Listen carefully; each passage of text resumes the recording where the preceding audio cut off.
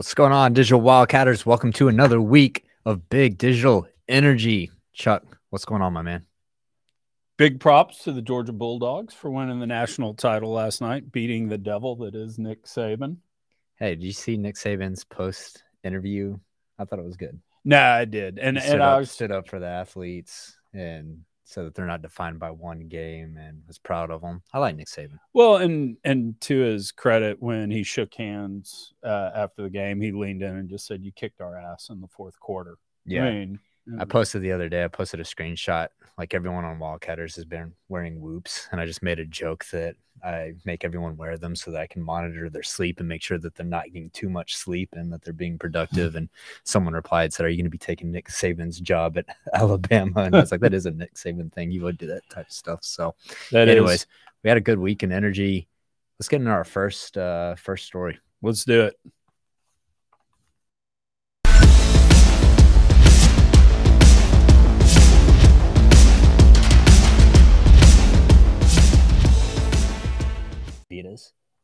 How do you say that? What? I hate when we have company names. I don't know how to say it. I'm just like, man, I'm about to go out here and just look like Navitas. So first story of the week, Enterprise Products. Call it 3.3 billion. Yeah, that's the way to call it. They don't give a shit how you say their name. Enterprise Products has inked a deal to buy Navitas Midstream, a Warburg-backed natural gas gatherer and producer in the core of the Midland Basin, for almost $3.3 billion.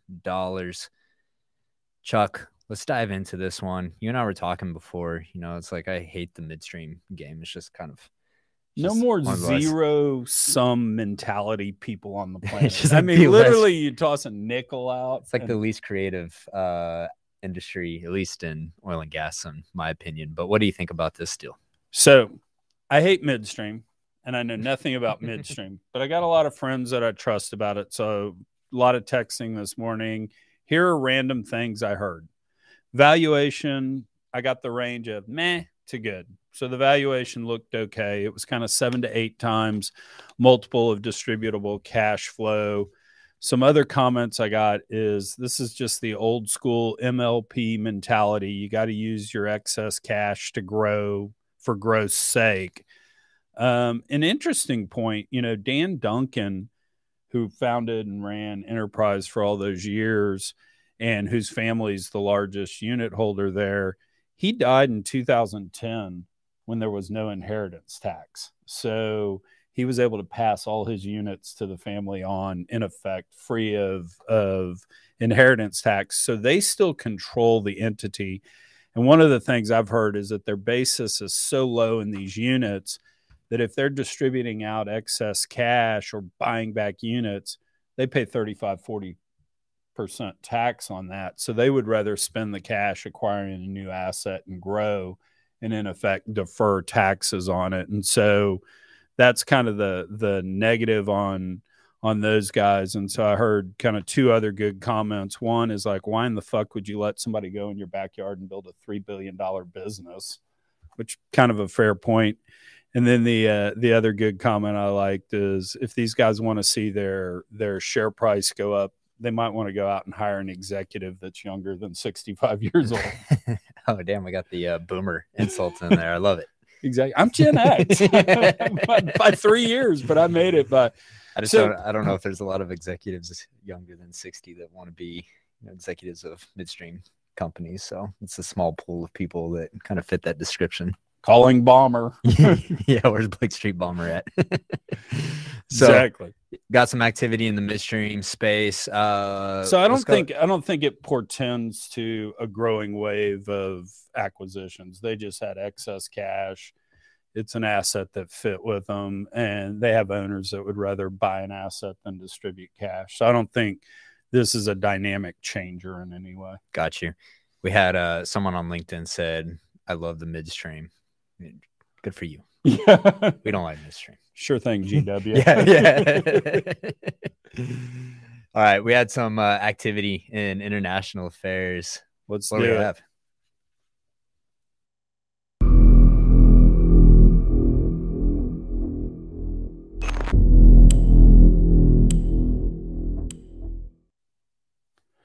So, Colin, I tweeted this out yesterday that maybe this would be the underappreciated story of the week. I actually think this is a really big deal. So, what you've got going on in Kazakhstan is you had the government basically withdraw some fuel subsidies. So, energy prices went up. They've had deadly uprising, people out protesting, shutting in supply lines, people actually dying, rioting, etc. And what that's led to is that's actually led to disruptions at the Tengiz. I mean, I can't believe you would name a field Tengiz, but the Tengiz field operated by Chevron. I'm reading it.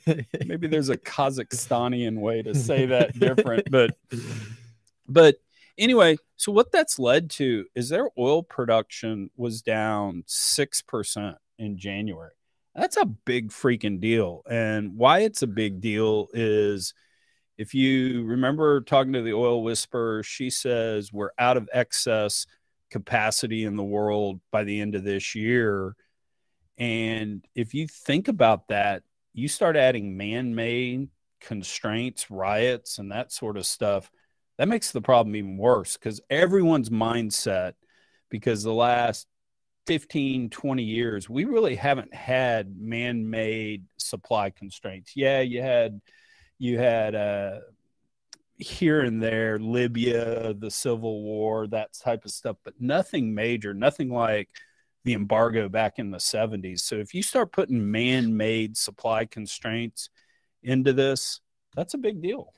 Yeah, I saw someone on Twitter, boots on the ground there in Kazakhstan, and said that he doesn't think that the West is covering the story like it should be. He says it's a much bigger deal than what a lot of us think over here. And so I started diving into it a bit, and you really start seeing the second order effects. You know, you have Russia potentially going into Ukraine and now Kazakhstan. So think about one, the restraints that we have to oil production, not only oil production, but uranium. Yeah, they're 40% of the world's market. Exactly.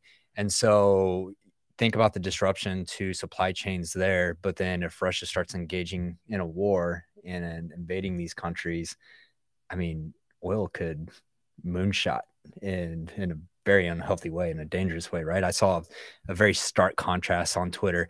I saw this headline that said, you know, university endowments, the divestment in fossil fuels, you know, praising it as a good thing. And then another headline showing uprising in Kazakhstan over energy prices doubling. And I'm like, you stupid motherfuckers. Like, this is, you don't want to divest out of energy and create a man-made energy shortage, because these are the types of things that happen. And so, you know, if we see on last week's show, our predictions, remember I said I got to stick to my $200 oil prediction for this year. It's like, it's not looking good. Now, within a week, I'm like, oh shit, that could happen. You saw John Arnold tweet about $150 oil coming with all of these things that are happening. So, and you know, if you get that acute of a price hike in such a short amount of time, I mean, it's not great for society. So hopefully, you know, people will take a look at what's happening and have some common sense. And well, and you didn't even touch on another derivative of this is we're uprising because our fuel costs are a lot. United States, we're seeing Joe Biden stickers on every gas pump pointing to the price saying, hey, I did this. Europe, I mean, what are prices up in Europe? They've had a milder winter the last couple of weeks, so it's been somewhat restrained, but you know, they're up 30 and 40%. There's a chance for contagion here. And so, I mean, this, I think, has the potential to be a powder keg and something we're probably going to talk about more in the coming weeks on BDE. Yeah. So speaking of supply shortage and producing more oil, I had a story from EOG come out. Let's get into this one.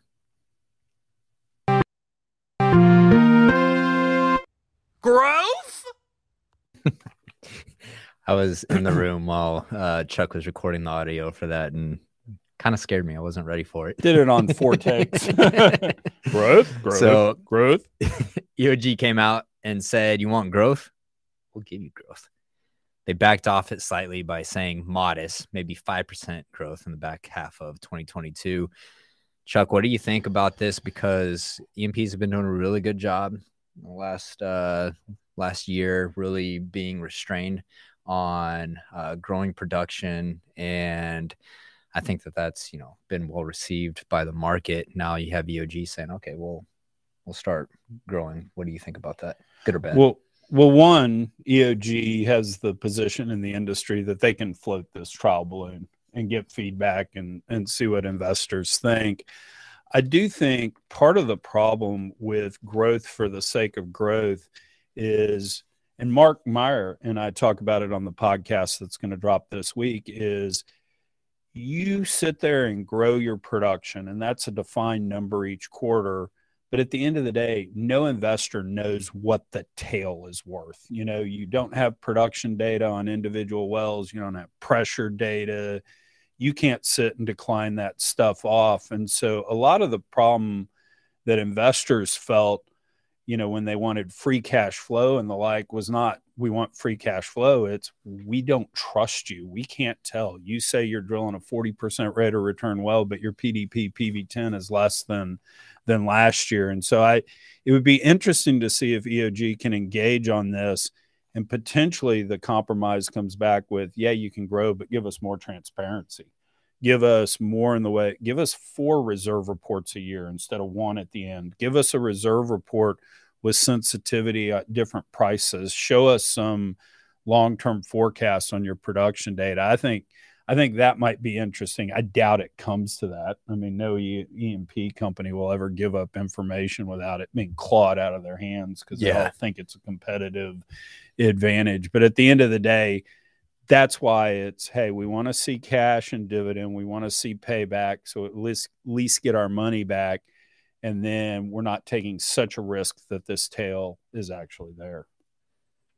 Yeah, I like that you brought up the point of transparency, because that segues great into our next story, an oil and gas company that just didn't have a ton of transparency. Yeah, these are 2 good ones.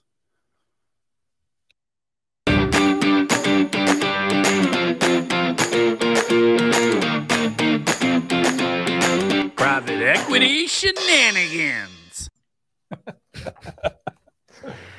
All right. So Heartland Group was accused by the SEC of making a $26 million Ponzi scheme payment. There's accusations of private jets, helicopters, etc. They raised $122 million, and there's $500,000 left. Chuck, all my years of private equity training, my MBA in finance, that's bad. That's like bad wrong. So let's talk.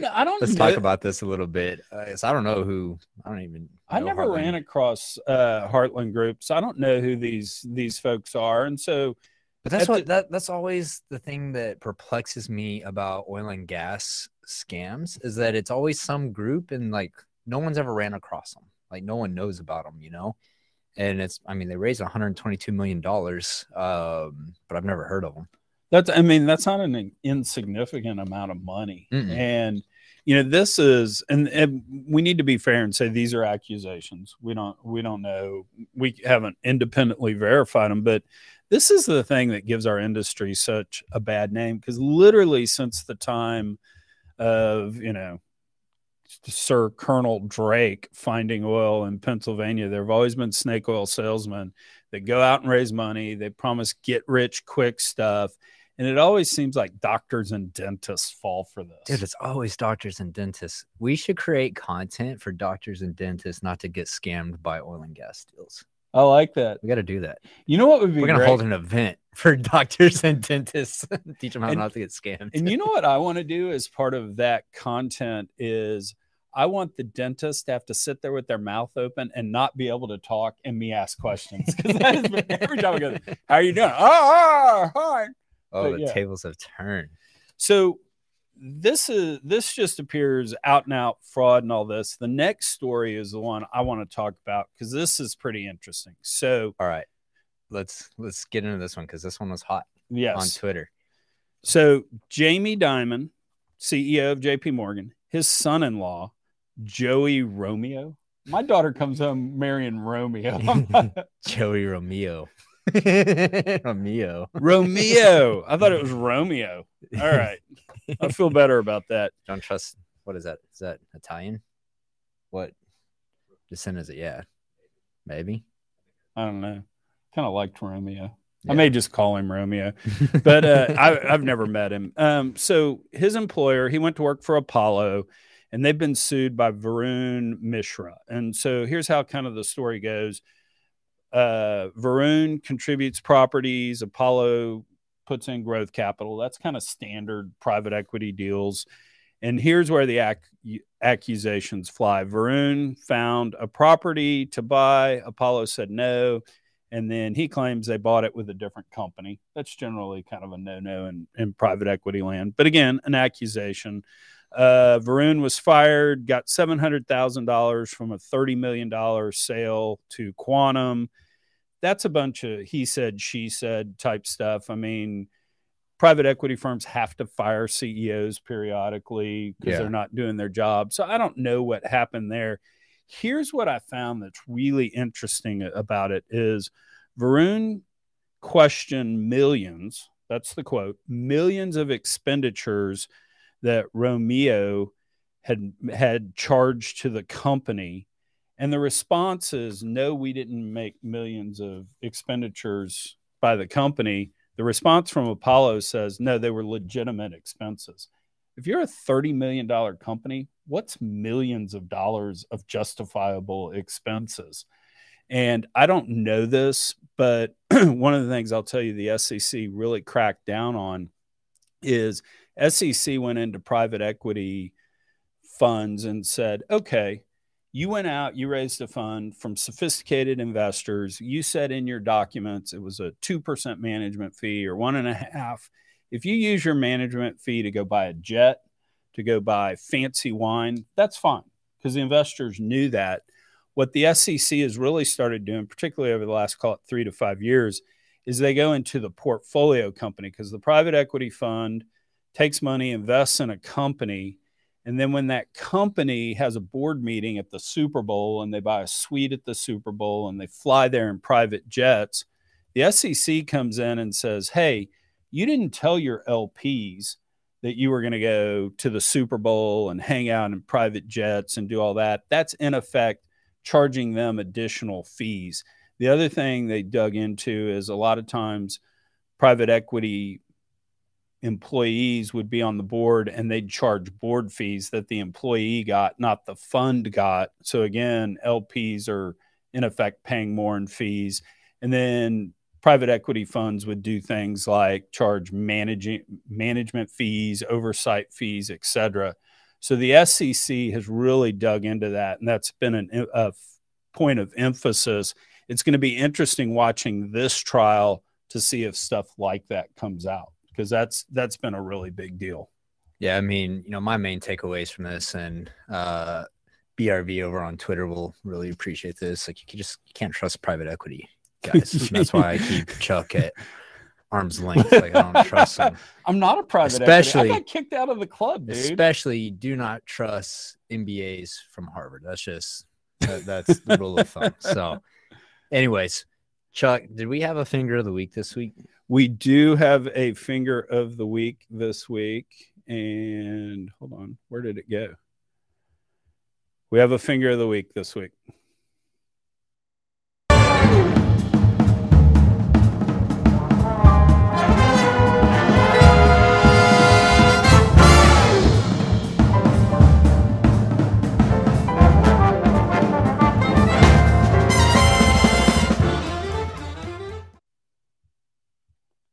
So OVO Energy, Drake's energy company. You might not know this. Got the label, got the energy company. Drake's out here doing big things. Why is let's not throw Drake under the bus. This is a British utility. This is actually a subsidiary. They sent a letter to their customers, an email kind of a week or two ago about ways to say warm if you can't afford your electric bill. So it was snuggle with a pet, eat a warm bowl of porridge. I mean, we're going all Charles Dickens on this. Can I have some more porridge? No, you shall have none. They said, Depends. Can you afford it? You broke bitch. they said, don't eat chili because it makes you sweat, but it's okay to eat ginger. Interesting. They also said, So this reminds me, Texas polar vortex, Gritty. You know, I had Gritty, and so I'm giving everyone online the updates that Gritty's giving me, and it's like, hey, shit's wrecked. Like the electricity's going through the roof. If you can't afford your electricity bill, verbatim, this is what they said: snuggle with some blankets. I'm like, thanks, Tips. I'm gonna snuggle with some blankets. So I feel for the people over in Europe that are getting these, because it's kind of a slap in the face. It's like, oh, electricity rates skyrocketing. Eat some porridge. It's even worse. They said things like, challenge your kids to a hula hoop off. They said, kids, I know we're freezing. Grab the hula hoops. They said, go clean your house. I mean, this is ridiculous. Jesus. And so, yeah. I literally wonder why people are fucking pissed. It's because we are essentially just making Dude, Tim, this story's so ridiculous that Tim's back there going off. So we need to give Tim a microphone. We do so need that, to give Baba dude, Booey back this there, is- Mike. yeah. And then, you know, Germany shutting off nuke plants right in the face of this. It's just crazy, man. And I hope people are waking up and understanding how important energy is, and understanding, I mean, there are clips from me 2 years ago on video saying this is exactly what happens when you don't have sound energy policy and you let emotions and politics drive conversation. And so hopefully people are starting to realize what's happening. Yeah, because at the end of the day, what I would hope would come out of it is at least a balanced discussion of pros and cons. If we truly want to get rid of carbon, let's have an honest discussion about what kind of lifestyle cutbacks we're going to have to make. Yeah. You know, to do that. And that's what I hope comes out of it. Am I hopeful? No. Yeah. I think we'll still be demagogues somehow. It's not going to happen. So anyways, guys, thanks for tuning in this week. Catch us next week, Tuesday, 10:30 a.m. Central Time. Make sure to subscribe to the BDE newsletter. If you haven't done that, you can go to digitalwildcatters.com, go to BDE. Down on the homepage, you'll find it. Subscribe there. We'll catch you guys next week.